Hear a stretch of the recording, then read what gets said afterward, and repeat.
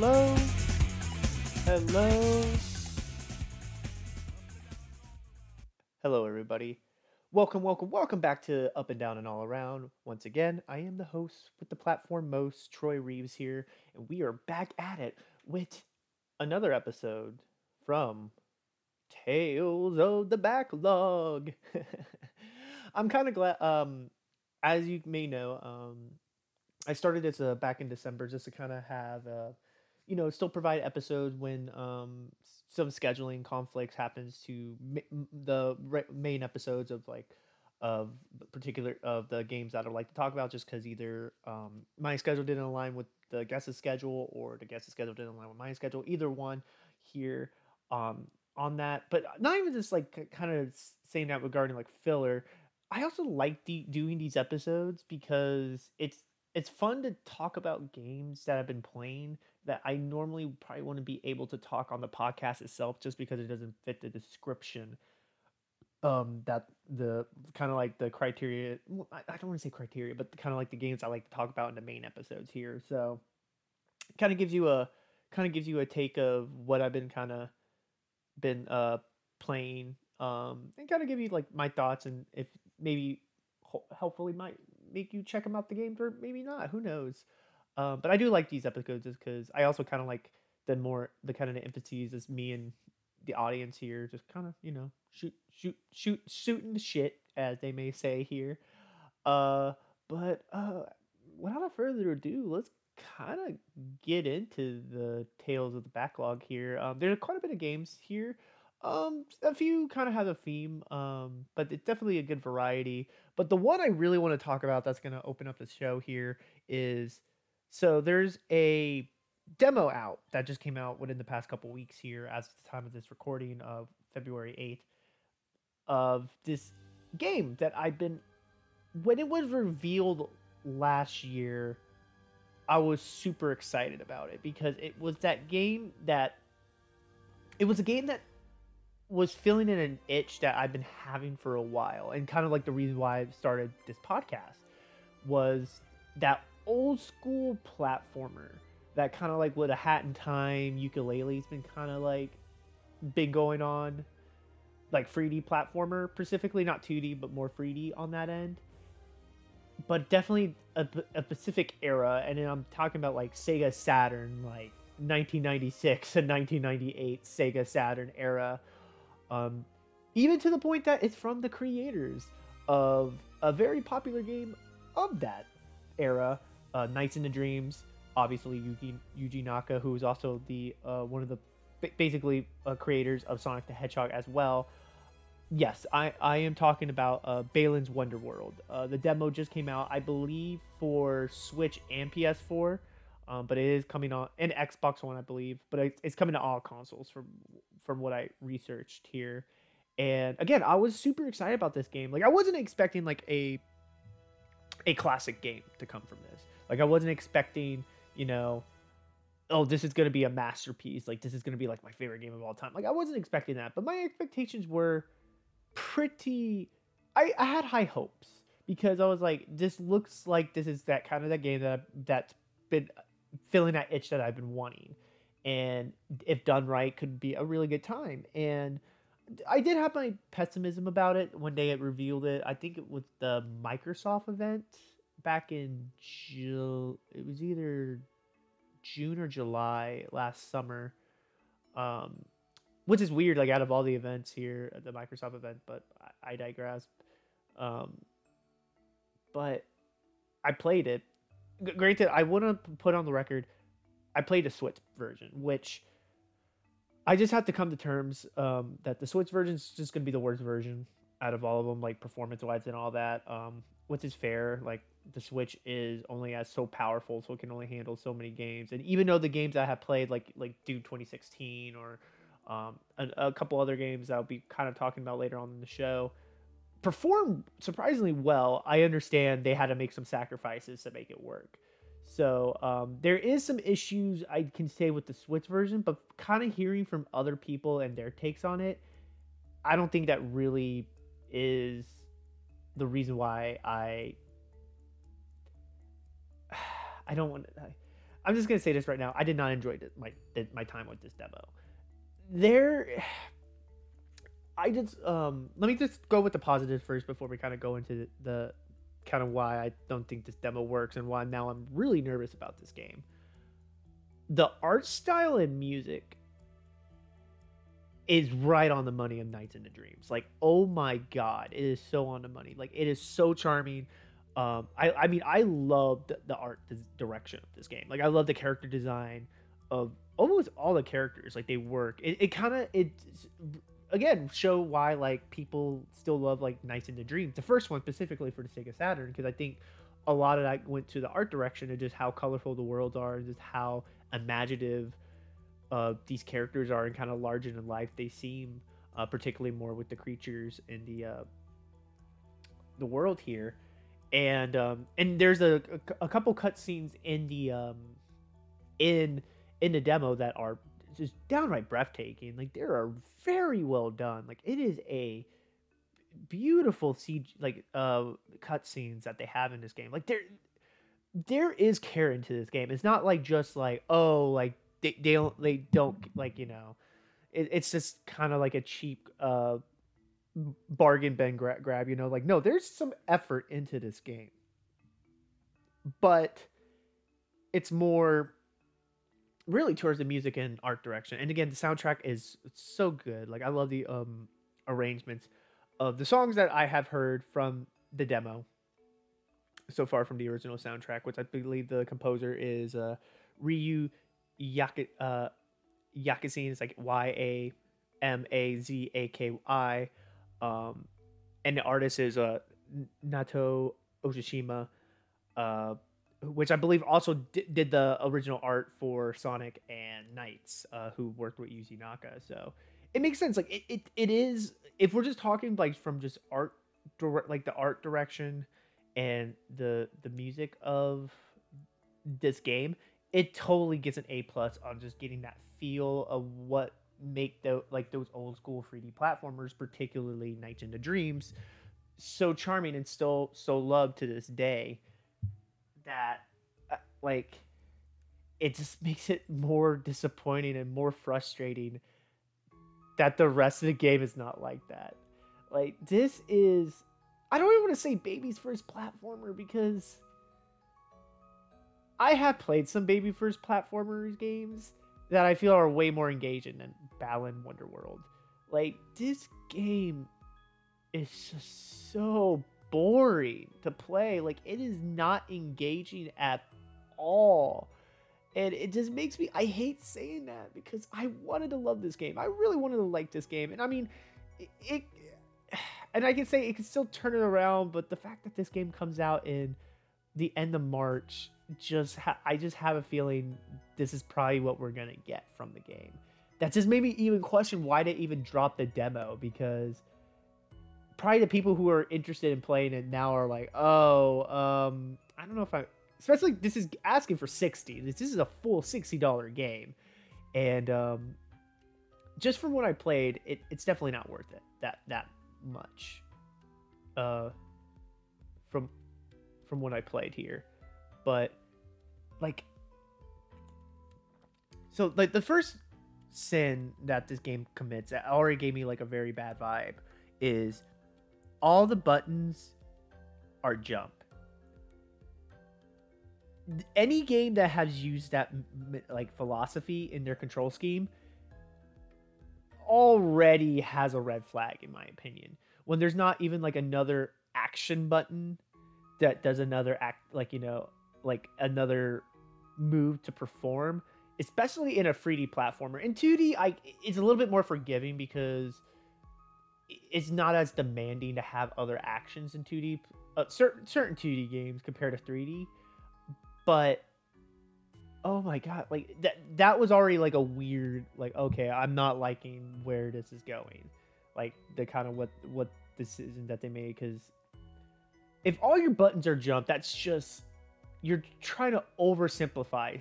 Like, I don't mind simplifying controls that it's like pick up and play. Like, I'm not against that at all. In fact, I understand why you have to go that philosophy to, get as much players in, but also still be as engaging. Like, I understand that. But when every button does the same Like, and I'm talking about like every like I like the main four buttons. I played on my like my Switch Pro controller, and every of the four main buttons, like your A, B, X, and Y, fucking jump.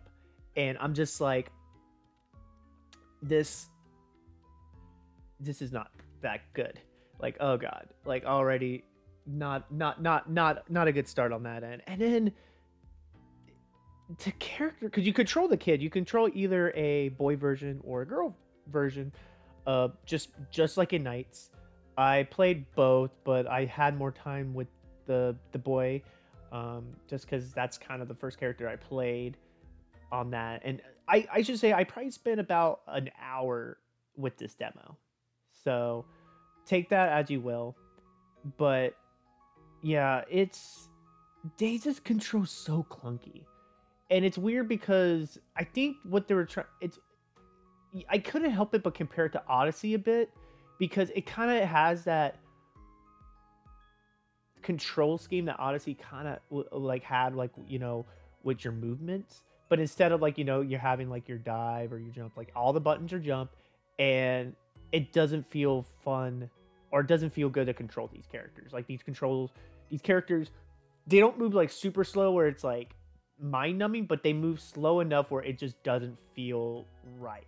Like, it just feels very clunky to play. And then even your jump is not even that high, and it just like kind of goes into like more of just a straight line, and not kind of like a little like a straight line up instead of like kind of like a curve to get you more distance, which it's just very baffling with this game. Especially because also there's costumes that you get, kind of like with the capture mechanic of Cappy from Super Mario Odyssey. Like, you do get to kind of, these costumes add a new ability to play, and that's kind of what that ability becomes like in place of jump here. And from what I remember of the demo, you get like this wolf-like character that you just beat up shit.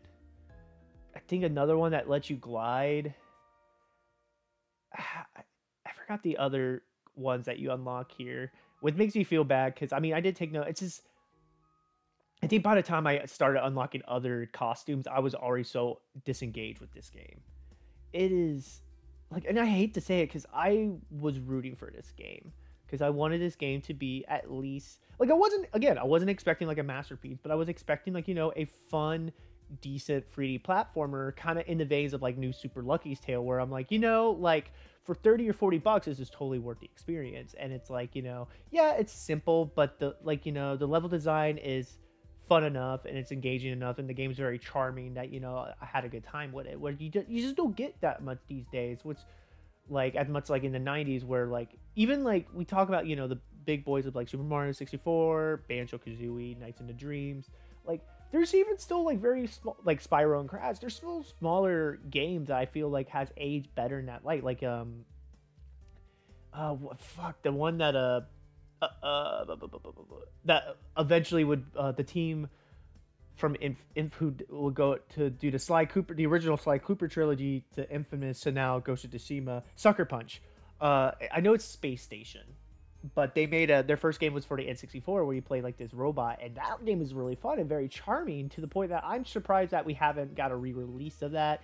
I feel like there might be some weird works on that, but like those kind of cutesy platforming games where they're like, that are very charming to play. Like, there is an audience for it, and I felt like this game was definitely going to try to appeal to that audience. But like, I know I'm not maybe like the prime demographic, but they're definitely trying to go for a younger audience, but also those go for the nostalgia feel of like myself, who learned for those kind of platformers. And this game just isn't that, like, and I don't know if I just gave this game too high hopes or what, but I just came out of this just being so disappointed and really wanting to like it more. And again, I originally thought it was just because I know the Switch version definitely has some problems. Like, it definitely has some frame rate issues, and it's definitely not as stable, because this game feels like it's hanging on a thread. Like, if anything goes wrong, it might crash the game. Like that's kind of how it feels, which is so weird, because especially because the art direction is so great, the presentation's actually really well done, like with the cutscenes and things of that nature. But when you actually get into the game itself, it starts falling apart. Like that facade just goes all out to the point I'm like wondering where the budget really went to, as they were really going more for like, the CG, like the cutscenes and the art direction, as more like they were making an animated series more than actually a video game. So I don't know what that goal was, but yeah, the game just feels like it's barely running, like hanging in there with all its might. and and from what I read and researched, all the other versions are like that. Granted, I do the PS4 and Xbox version perform better than the Switch. I mean, that's just a given. But from what I read, all these issues still stay the same. Like to the point that it kind of like took me back to 1996, but in a very bad way, of just like of just how dated those like games can be at that era. Like it's kind of like when I played Super Mario 64 for the 3D All Stars. As much as I still enjoy that game and I still enjoyed my time with Super Mario 64, the rose-colored lens are not as profound up front with in my eyes anymore, because now I'm seeing more of the flaws of these games. Granted, I still came out of Super Mario 64 enjoying my time with it, because I still think a lot that game what that game still tried to do. The fact that it's as fun to play today just testifies how brilliant that game really is. But like with this game, it's like going back and just seeing all the flaws all the time, which is so odd. Like again, all buttons are jump, which I still can't get understand. Like I that's like a rule for me. Like if that is your philosophy to a game, chances are I'm not gonna I'm coming out of this not enjoying my time. And then off like even like the graphics, like it's funny because so there's like backgrounds characters and stuff. Like you run into these characters, like there's characters in this world, they're trying to make the world seem lively. But the weird thing is, and apparently, and I do see the PS4 version and Xbox version have says, I don't think it's as relevant as consistent as like the Switch version would it though.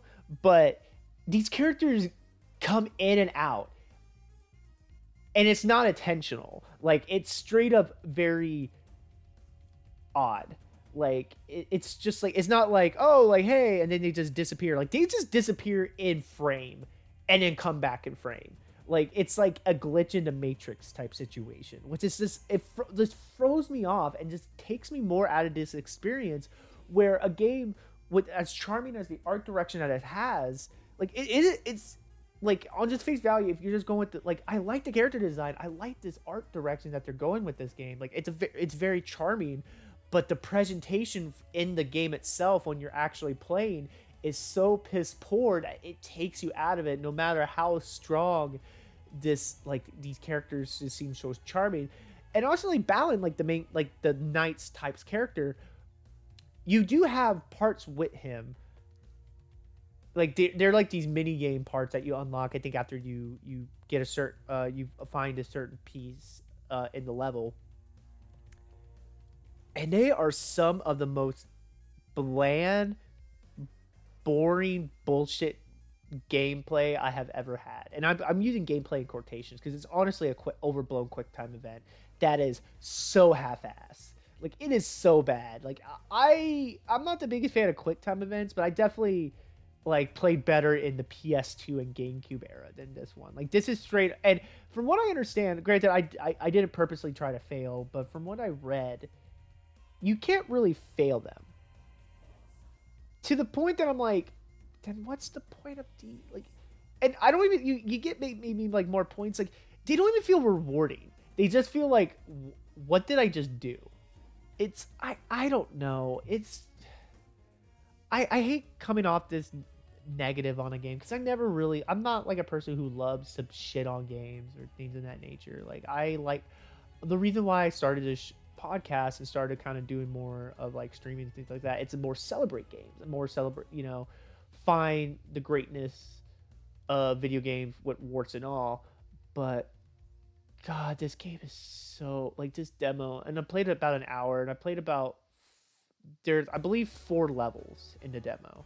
You get 2 as the boy, Like there's, yeah, 4 levels for each boy and a girl, and I played 2 in the boy and 2 in the girl, and I just did not have fun. Like I don't know. Like there's 4 chapters, and it just makes me just wonder like what the rest of this game is like. Because originally I did want to talk about this game on the podcast, and I probably still will, but I might not do it closer to release because I can't. For what I played, I can't justify spending $60 on this game, like at all. Like this is even 30 and 40 feels like it's pushing it. Like it's just this game just feels so incomplete, and I'm just hoping that Square Enix kind of takes this feedback and potentially delay the game to kind of, because I do think there is something here. Like I think there is something here that works. They just need to kind of figure out more time, like get fine tune it a bit more, kind of maybe reassess. But it might also be too late on that end. I don't know. I really wanted to like this. I just came out of it just being more disappointed, and now just more dreading this game than actually looking forward to it. But I hope I'm wrong. I do hope the final release, if it does come out in late March, or if they do decide to kind of delay it to give more fine tune to it, actually turned out to be a very solid experience. But as a first impression for a demo, definitely wasn't a good time, to say the least. But if you're curious about checking it out, the demo is available, I believe, on all platforms. I played the Switch version, but it's also coming out on PS4 and Xbox, and I believe Steam, I believe PC. Don't quote me on that, but I know at least PS4 and Xbox, and it is backwards compatible with the Xbox Series and the PS5. So, if you're curious about it, definitely play it for your own opinion. I'm not gonna stop you on that, but I just wasn't. It made me a little bit more disappointed, and now more skeptic about how this game will turn out once we get to that, when it does actually come out. But again, I still will keep an eye on it. I'm still gonna check it out when I can, but don't expect probably an episode on it anytime soon, to say the least, regarding that end here. But to kind of transition a bit here from an experience that I was a little disappointed about to an experience that I absolutely love.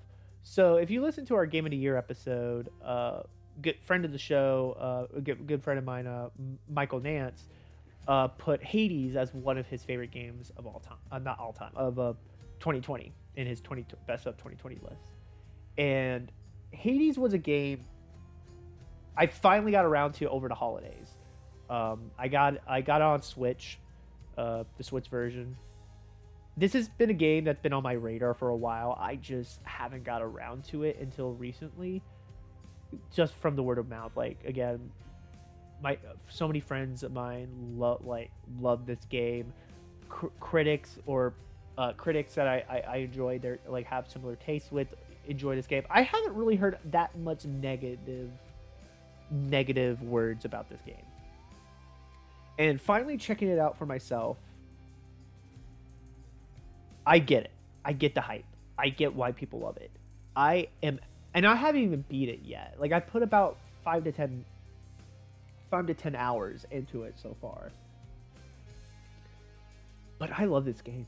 This game is so damn good. Like, and I love everything about it too. Like, there's not a lot of flaws in it to me. Like, it's a game that is such a masterclass of what it's trying to do.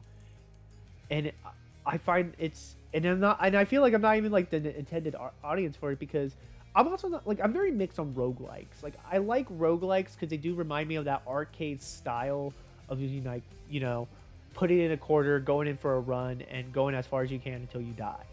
Like, kind of like that mentality here. But I don't really play them as much. Like, I have some experiences with them, like with Diablo and things of that nature, but it's not like a genre of games that I go out of my way to play. And Hades to me is just so great. Like, I like, and it's not even just like the gameplay, because the gameplay is pretty simple. Like, you have like so Hades, basically you play as the Prince of Darkness, trying to escape hell and reach Olympus with the other gods. But as you kind of go through your journey, you kind of learn more about kind of what all the gods are kind of hiding from you, and uh, and you kind of just start discovering more and more to the point that you're kind of just questioning a lot. Like you're just questioning a lot of the people in your life and things of that nature. And I don't want to go into too much of the story because I do think it's engaging enough on its own right, and it definitely does a great job with Greek mythology, which I've been kind of more curious about now with this game and the other game I'll be talking about later on the show.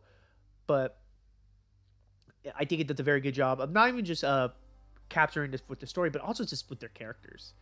And I'm just not even talking about like voice acting and stuff. The art direction, everything about this game is A plus. Like gameplay, simple enough but engaging that you can, if you're planning on playing for like a few hours or just for a quick 30-minute session, you're gonna be engaged the entire time. Like it is very well done of what it's trying to do, but not even just that. Like the art direction is so damn good. I mean, I'm pretty sure you have saw on Twitter already or social medias is how much everyone wants to fuck these gods. And yeah, don't get me wrong, everybody is beautiful in this game. Everyone has a beautiful art direction, but also like a thing that I've been noticing that some people have been talking about is just how they really definitely kind of gone to more of a unisex non-binary. I mean, obviously there are characters that you can tell that are male or female, but there's definitely characters that are definitely more strict the line of the non-binary that I really I think was such a smart decision and such a clever way, especially with some of these gods where like it just for the interpretation of everything. And I think it's such a fantastic like direction to go with these characters, and it's so great. And I'm not saying that's the reason why the art direction works. I mean, the art direction, because it's so well done. Like every character is just drawn so beautifully and so represents the character that they are, and then the voice actors that they pick to represent these characters are like just right on the money. And then even the writing, like the characterization of all these characters are just so damn good. Like I'm just engaged with this game just to find out more about these characters and just hear them interaction than just even playing it sometimes. And on top of that, I love the game. The game's very fun. It's your typical you start off with pretty much like nothing or just like a weapon or two, but as you kind of go with each run, you start unlocking abilities. You start like gaining currency to unlock more weapons and things of that nature to get stronger and actually get further. Because you're just gonna have to accept it right now. If you haven't played it yet and you're interested in playing, don't be burnt out that you're gonna die quite a bit early on. That's kind of how the hook is. Like the game wants you to fail before you succeed, to let you know that it's gonna be a journey, but it's definitely worth it towards the end, to really build your repertoire of weaponry and your arsenal, but also really give you that sense of reward for when you actually like progress further and actually get to your main goal on that end. Which I think it just does such a great job. Like honestly, this game, it's masterclass. It's a masterclass of game design. Like I think every floor, every level works to what it's trying to accomplish. I think the controls are as tight as they need to be, and as fluid with the attacks and things of that nature. Like every action, I feel like I'm in control. The characterization of all your interactions is so well done and so charming. Like, and with these characters, and the soundtrack is so great. Well, it's again already from Supergiant, like the makers of the studio that made this game. All like it has a track record of amazing soundtrack, like Bastion, Pyre. Like I was excited about this game. Like I forgot Supergiant made this game until like I saw a lot of Game of the Year episodes about it, and I was like, oh yeah, that's right, It's the new Supergiant game, and it's apparently been in early access since like 2019. So it's been on for a while, and I don't like. I always enjoy Supergiant's games. Like, I don't think they have made a bad game yet, but Hades, like, I can understand why Hades is the one that really feels like it's a breakout hit. Because I feel everyone is talking about this. Well, I don't want to say everyone, but it seems like a lot of people are talking about it. Like, it's a lot on a lot of people's Game of the Year list, if not their Game of the Year personal one. And honestly, if I had to go back on redo my Game of the Year list, granted, I only have played about 5 to 10 hours of it, so that's why I'm like, I don't want to see this right. It definitely would hit my top five though. Like, I think this game would is if I played it last year and had more time with it, it would definitely hit my top five because I definitely had such an amazing experience with this game. Like, because it's just a masterclass of what I'm looking for in gaming and why I feel gaming as a medium is so engaging to people and why so many people love it, because you do get a sense of immersion that you just can't replicate in film or television. As much as I do love film and television, you just can't do what gaming can, because of the sense of control of these characters and kind of like your choices and things of that nature. That, like, I feel like one run is never the same, no matter what. Like, if you're doing the run yourself or you're watching someone does a run on stream, because this is also a great game to just check out on stream. Like, I've been checking out, like, I think I've been checking out some of Maximilian's playthrough of it and some other streamers, but it's a fun game just to watch someone go for a couple runs and to see how far they can go, and just, it's so engaging, and it's such a masterclass, honestly. Like, this is a game that I can understand can put an indie developer that already has been on the rise, that has already been a fan favorite, has already had like no bad games to its name, but really takes it to that next level of mainstream appeal. That I am very excited to see what comes next from Supergiant, because I think this is almost kind of like their magnum opus, in my opinion. Just everything just clicks about this game, and I'm glad that they kind of kept it in early access for a while, because I think they really listened to a lot of the feedback that they probably had during that time, and really just fine tune everything. Because this game is just really well made. It's just a fantastically well made game. Like, it's everything, and I mean, again, not just with the gameplay department and controls, everything about it. Soundtrack, art direction, characterization, writing. Everything is just such a masterclass of why I love video games, and I can't sing the praise of this game more than I can. Like, this, and I haven't even beat it yet. I haven't even truly beat it.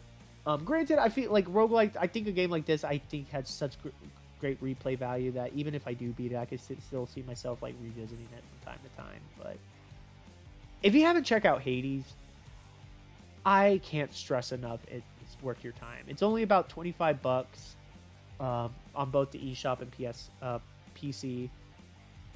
It's not on PS4 and Xbox, which I was really surprised. It's only on Switch and PC as of now, but I'm pretty sure I would not be surprised as big of a hit this game has become, that this will be coming on other consoles here soon. So, but it has been on sale. Granted, it was around the holidays, so that might be the case, but the game does go down as low as $20, but I mean, honestly, $20 or $25, I think this game is totally worth it for what you're gonna get, and the amount of quality that's in this game. It's totally worth it, and I definitely think it's worth checking out, especially if you're a fan of roguelites. I think this is just right up your alley, and this is a game that you honestly should not sleep on, and definitely take your chance with it. So it definitely gets a strong recommendation from me here on that end. But continuing with the Greek mythology theme that we kind of created with Hades here, another game that I've been playing recently has been the Ubisoft game Immortals Phoenix Rising, which, if you have been following this game, originally was revealed back in, I believe, in 2018 as God and Monsters. But after it was revealed, because it was revealed to be, looks like Ubisoft Breath of the Wild, with Greek mythology, which I am not against that at all. If you know me, I might not have said it too much like on the podcast as much, but if you know me like personally or just kind of like check out my streams and stuff, Breath of the Wild is possibly my favorite game of all time. Like, it depends on the day. I always say it's like Super Mario Galaxy or Breath of the Wild, but Breath of the Wild is such an experience that I still think about once per day. Like, Breath of the Wild, it's like maybe even the reason what got me back into gaming as hardcore as I have in the past couple years.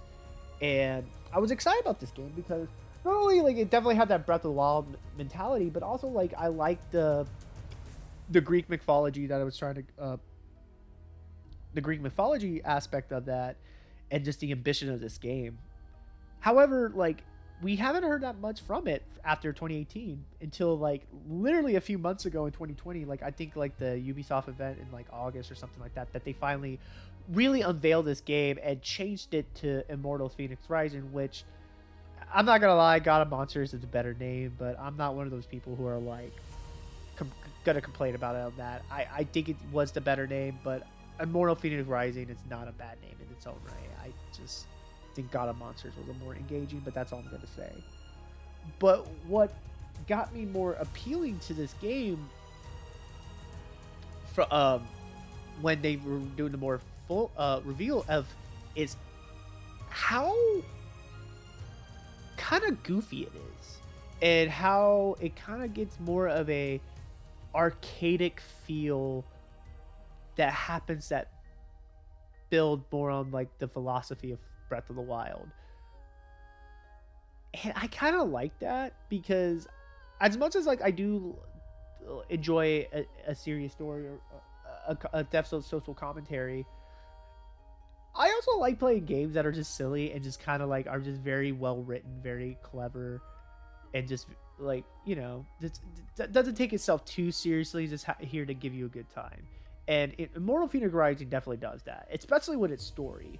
The story is you follow this character, you get a male or female, named Phoenix, and it's Zeus and Poseidon telling the story to you, telling the story throughout the game, and just you trying to restore this world. Granted, it's almost like Breath of the Wild beat by beat. There's a giant threat that came out from its slumber, took over the world, took out the things that the only threat to them to defeat them, and have almost full control of the world here. And even to the point that like instead of the divine beasts, it's gods. And instead of Calamity Ganon, it's I honestly forgot the villain's name. Titan or something like that. But it is almost beat by, and you even start your game in a prologue area where even though the area that you're in is still big, but it's just only one part of the map. And then once you get like your glider type esque item, that's when the game truly opens up and starts going. And as of the time of this recording, I put about 20 to 30 hours into it. I'm about to finish the second restore the second god of the 4. So I'm about halfway into the story and stuff like that. But I've really been enjoying this game, warts and all. Like it's far from a perfect game. Like if you haven't played Breath of the Wild and you're looking for an open world game, Breath of the Wild is definitely the better game in that situation. But like if you're like me, who has put many of hours into Breath of the Wild and still patiently awaiting Breath of the Wild 2, and just want that open world fix that like Breath of the Wild kind of just left after playing it for so long, Immortal Phoenix Rising honestly is a great substitute for that. Like I think it still fills that edge. I've been having a good time exploring this world, having like just feeling the immersion and things of that nature. But it also does a couple stuff well that I think Breath of the Wild was struggling a bit. Like I like the combat of this game. The combat's actually challenging. I mean, not just challenging, but also just engaging. Like I don't want to say like a character action game, but it definitely has like you can't just you got to be tactical with your encounters of like certain enemies, and you do like unlock certain combos with a skill tree, which I'm kind of indifferent to. Like I understand why it's there. I think there's yeah, like I don't have any strong opinions about it. I don't have a very strong opinion about skill trees. Like I get why they're there to kind of build the progression, but that's all I could really say. Like I can understand the criticism to it, but to my experience with a game, it doesn't really kill me at this type of game that Immortal Phoenix Rising is. Like it kind of works into it on that. But yeah, like the combat's very engaging. Like I feel like every encounter, like I don't mind. Like it's not a kind of like a mundane. It's like some of the encounters I feel Breath of the Wild kind of has. Um, I have fun, kind of like you know interacting with my enemies in that nature here. And also the story of this game is very fun and um very clever. Definitely keeps you wanting to play the game more just to find out what happens next. Not because like the suspense and everything. The characters are just fun to listen to. The writing is so well done, so like so clever. Like of a very serious notion that's going on in the world, but also very tongue in cheek and not afraid to kind of like throw some jokes here and there. I'm not gonna say all the jokes land, but honestly, all these characters are very charming. I think the writing is just so it so like honestly kind of keeps me wanting to play it because I really like these encounters, and I think the voice performances definitely suit the writing of this game as well. And it's also kind of fun to see like especially like coming off of Hades where it's dealing with Greek mythology, but definitely it very in more of a serious light. Where don't get me wrong, Hades can also be very charming and very funny on when it can be, but it's definitely being a little bit more serious about the content that it about the story that it's telling than Immortal Phoenix Rising is. Like it is a serious matter that you're facing, but it's not afraid to also be like tug tug wink wink at the same time, which I know some people might find that annoying, and I get that. Like it can definitely sometimes not seem so balanced with its tone, but honestly, like with Greek mythology, I just don't feel like we have seen that much of it. Like I think we get close, but it still has to be like this very like somewhat like larger than life serious tale of just these gods. And honestly, like with Immortal Phoenix Rising, like even like Zeus is kind of like this, I don't want to say pathetic loser, but even Zeus himself is kind of like this silly, like honestly, if it wasn't for the fact that I know it was Zeus talking, I would not expect like him being this very overpowering character.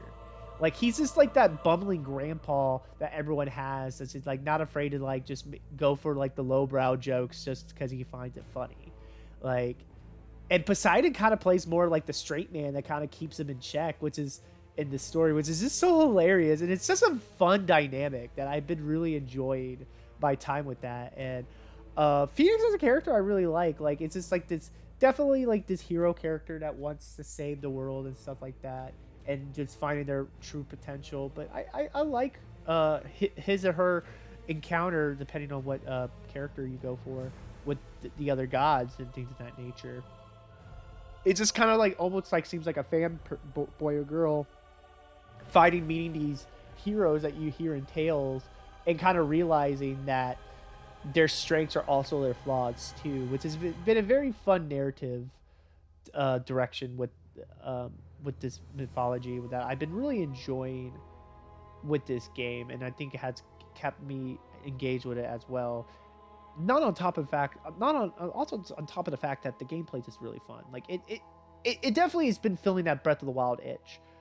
I'm again, it's not perfect. I think it can be clumsy at times. The Switch version, which I've been playing on it, I've been surprised of the performance of this game, but at the same time, like it definitely can chug. But I feel like that has been just the Switch version, because I have seen like PS5, PS4, and it definitely performs a lot better. But um, It's like, it's it's not as satisfying. Like, I don't like use my horse as much as I did in Breath of the Wild. I just prefer just like going on foot, things of that nature. And you know, the gliding I'm not exactly as crazy about as I was in like Breath of the Wild, things of that nature. But honestly, like, I've been having a good time with this game. Like, it's been filling in that Breath of the Wild itch that really has been just left in my soul since I beat Breath of the Wild. And I still revisit Breath of the Wild here and there. Um, but I definitely have been wanting this more in like kind of what Breath of the Wild was trying to go in, more open world games that I just haven't really had until really Immortal Phoenix Rising, and I feel has came the closest, even though it's far from perfect. But I've been really enjoying my time with it, and I got it on sale, so I didn't get paid a full price. I paid about like 30-40 bucks, which I think was actually like a good asking price for this kind of game. And I think it is still worth the 60 bucks if you're interested in playing it, especially if you're looking for that Breath of the Wild light game to hold you over until the sequel finally comes out, either if it's later this year or potentially this time next year on that end. But that's who I would really recommend this game for. If like, if you love Breath of the Wild and you played so much of it and you're just wanting that to fill that itch but not revisit Breath of the Wild for the 5th or 6th time, Immortal Phoenix Rising is definitely that game for you on that end. However, if you are looking for that kind of game but haven't played Breath of the Wild and have a Nintendo Switch, play Breath of the Wild first. Like, it's definitely the better game, the better experience. However, if you're just looking for a fun open world game that has a very charming demeanor to it, that has a very engaging combat system as well, Immortal Phoenix Rising is definitely the game for you that I think you will have a good time with on that end. And pretty much on that end. But to kind of start wrapping up here, the last game I really kind of want to talk about that I've been really playing a lot recently is another game that a friend of the show recommended during our Game of the Year episode on their list, my friend Alexander. So I kind of had mentioned before that I've been slowly getting back into fighting games that outside of just Smash Brothers last year with like Dragon Ball FighterZ got me really kind of back into it, and then I had some time with Mortal Kombat 11, then kind of picked up some other games on sale like Skullgirls and things of that nature. So I've been kind of getting back into the fighting game genre for the first time in in a while. Like, it's definitely been the most engaged I have with this particular genre of games that I haven't had since probably as a kid. That isn't Super Smash Brothers. Like, Super Smash Brothers has always been a fighting game that I just played because it's the game that me and my friends play. And of course, being a Nintendo fanboy that I am, it's, fits up right up my alley. But I have heard this game. I've been keeping an eye on this game just because it's so wacky and so bizarre that it actually exists, but it became like kind of the success story that it has been on that, and that is Them Fighting Herds. Which, if you haven't heard Them Fighting Herds is a fighting game that originally started as a My Little Pony inspired game. Like, it was gonna be this like straight up using character for My Little Pony, but as a fighting game. But obviously, Hasbro was not a fan of that and did not want that to happen. So they couldn't do it as like a My Little Pony game. However, the foundation that they built, they didn't just want to abandon it. This small team that has made this game, and like, they still wanted to release this game here, even to the point that even like artists from My Little Pony, Friendship and Magic, gave them original characters to use for the game, so they could, still make it. And it finally came out early last year, I think like around February last year. But it's been getting some attention because when EVO was supposed to happen last year, it was going to be one of the big games on the main stage, because it's one of the only few fighting games that actually has a really good online community and a really good netcode that you can actually play properly, unlike certain really giant fighting games, Super Smash Brothers. Um, so it's funny how like because this is a very niche game. Like I'm not gonna say like it's for everyone. It could definitely be very jarring because of the art style alone of the My Little Pony aspect. Like you are playing as very cute horse animals beating the living shit out of each other.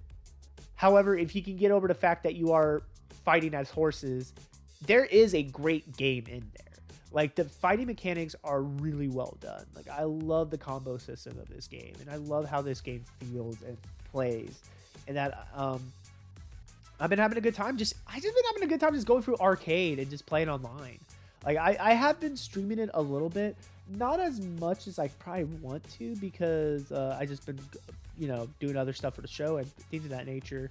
But God, them fighting her, it's just a fun game to mess around with. Like I was even playing with my friend Alexander last month, and he was just like breaking down the game to me, and we played for like about 3 to 4 hours just on that alone.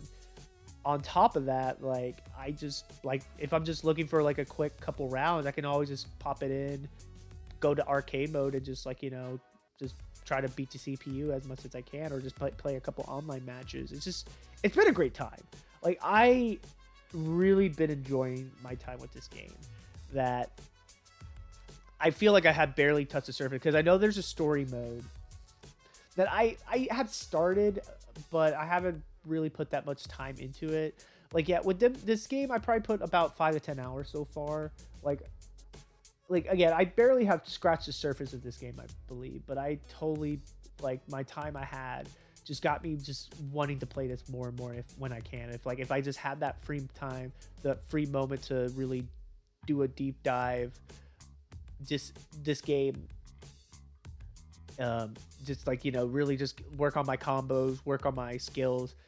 This game has definitely been kind of like that itch for me because it really has a great mechanic that I been just enjoying quite a bit. And I mean, I'm not gonna say like I'm the biggest My Little Pony fan. I'm really not. I'm not even a really fan of it, and it's been kind of weird playing it because it definitely got me more questions of this, especially with my love for Sonic. Of this like, so Troy, you keep on saying you're not a furry, but you love playing these types of games. So I definitely could see the looks on that. But honestly, for what it's trying to be, I think it's very charming on that. Like, I love that they're doubling down on it. Like, it actually just makes the game even more enjoyable. That the fact that they're doubling down on these My Little Pony like aspect.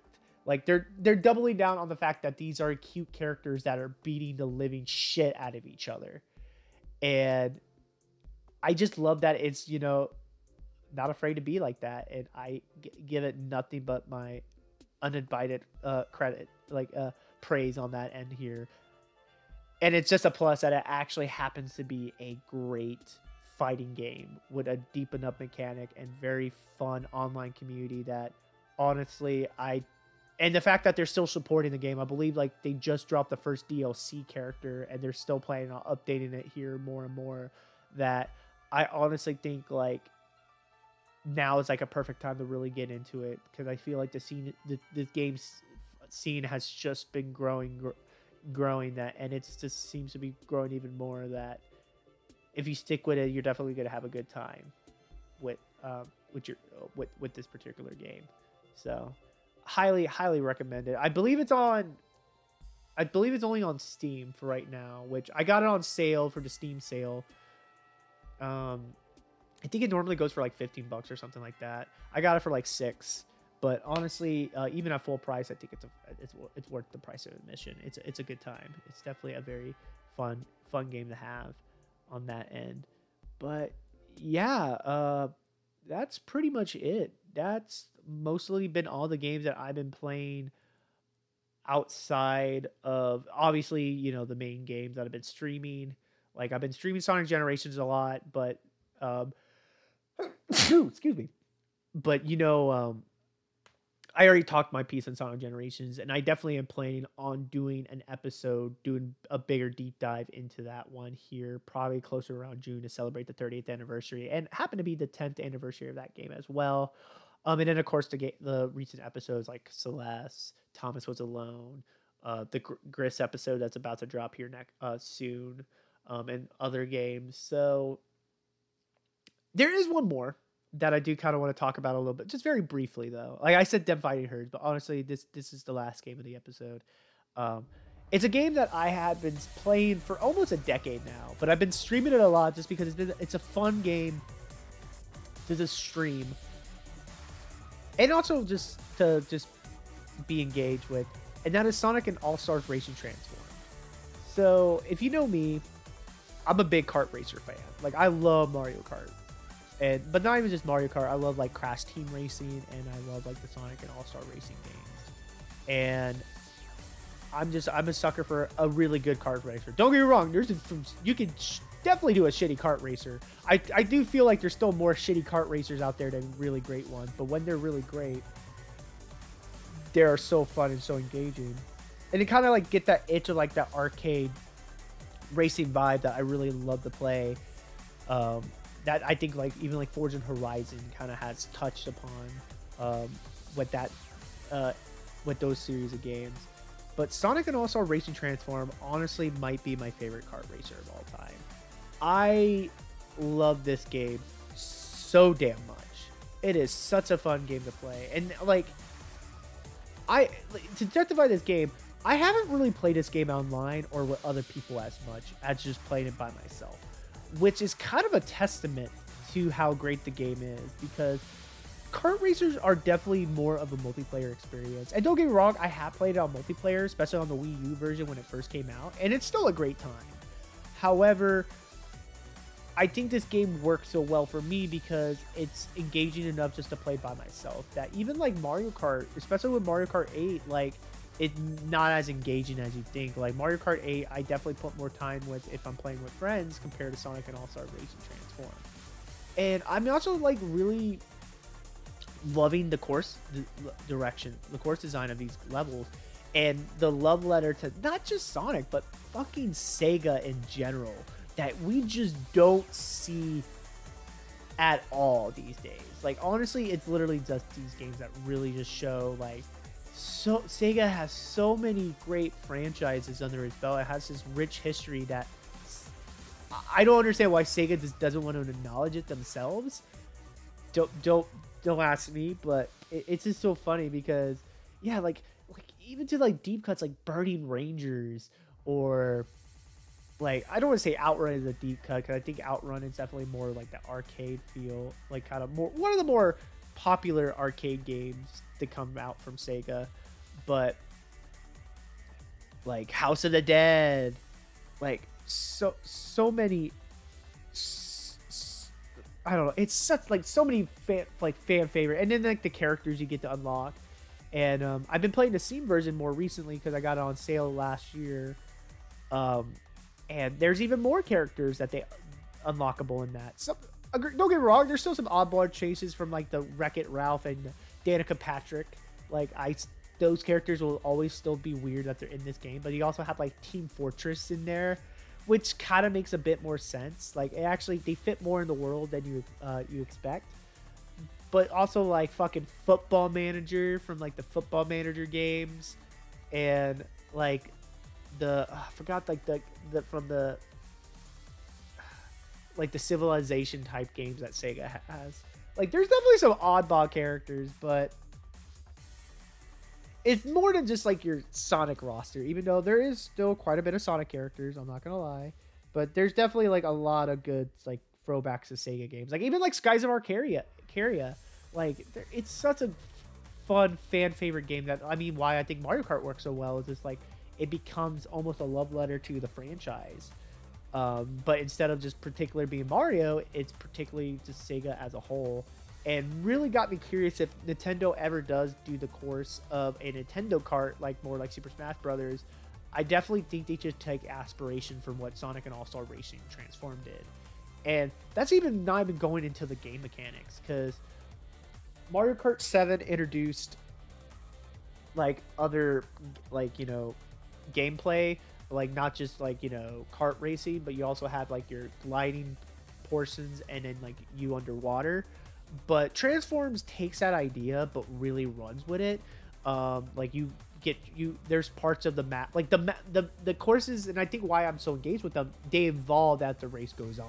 Like it's not just like the same theme the entire race. Like it evolves with you. Like one portion of the race will probably be like you just being a regular cart, but then the world gets flooded, or you're at the point where you have to transform into a boat to continue racing, and then you have to fly in the air. And I think it does such a great job of transitioning into that keeps me so engaged with the races that I just find myself wanting to race more and more on these levels.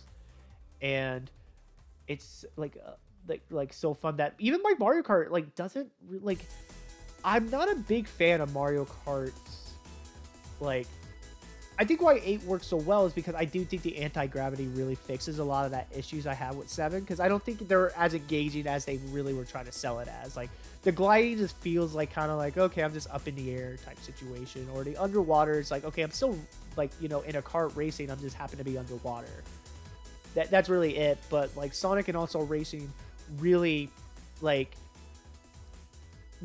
it even like controls a bit differently than your normal, like when you like, to the point I think it's faster to be in, like, you have choices, like you could be on the water or even be up in the air if you do like a certain shortcut right. And if you do like up in the air, you have more speed that way. And it definitely brings a layer of strategy and to a kart racer that I just really enjoy. That I can't, like, even Mario Kart may not fit that it's as well as this game does. Which also just makes me so sad that like I feel this game still gets slept on, as much as like I know people have kind of recognized how the brilliance of this game. But it's like, just compared to Mario Kart 8, granted, don't get me wrong, Mario Kart 8 is a juggernaut, and I understand why that it's like kind of like became the gold standard, because it's still probably my favorite of the franchise that isn't DS. But like I find myself returning more to Sonic and All-Star Racing Transform. Like, my big really criticism of the game is just like the battle mode's not as fun as like Mario Kart 8 Deluxe, and it can get cheap at moments. And the course, as much as I really love the course design and I love as the course evolves, the roads are very narrow for how big the carts actually are, to the point that if you even just have like 1 or 2 racers around you, it gets really annoying. And even like some drifts are really hard to pull off just because your cart is very big. So like it just seems like a weird oversight that just happened to miss while they were making that game. But honestly, I will probably sing this phrase. I think Sonic and Also Racing Transform is the best kart racer ever made, and I don't think that's going to change anytime soon. Like, I've been really enjoying revisiting this game on stream, or just if I just have 30 minutes to kill, this is a perfect game for that. And if you're looking for that kart racer, that that Mario Kart type racer, but Crash Team Racing isn't necessarily your thing, Sonic and Also Racing is totally a great pick for you.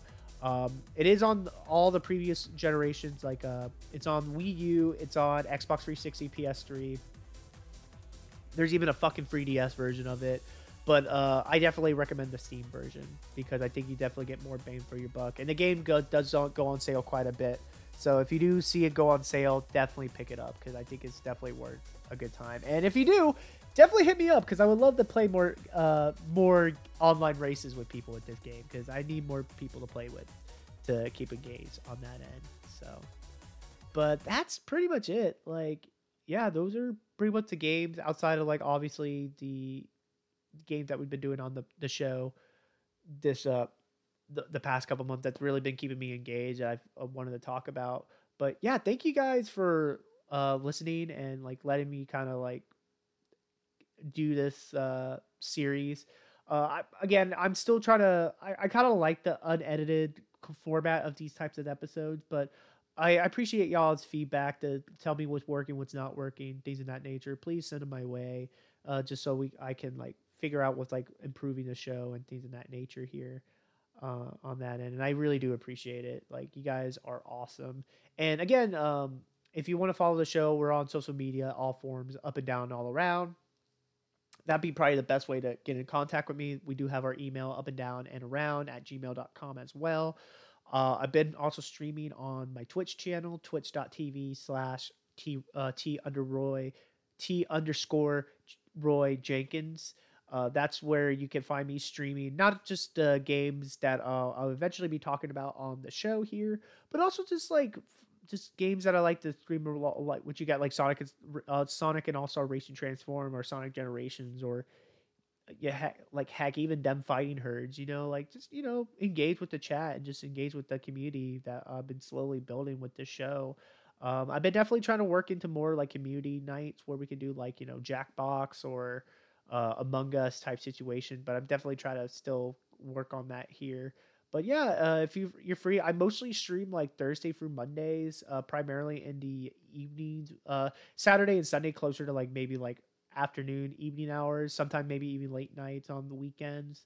Um, but if you happen to see me streaming, like definitely stop by and we'll hang out for a bit. It's been fun, engaging with y'all and things in that nature here, and it's been fun. Definitely streaming games that I eventually do talk about on the podcast with y'all because it's been just fun engaging with it, with y'all on that end. So I can't stress that enough that it's been a good time. So thank you guys again. Thank you guys for supporting the show.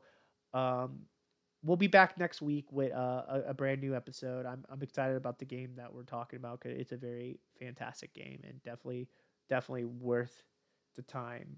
Definitely a very very engaging episode, and I'm excited for y'all to listen to it here.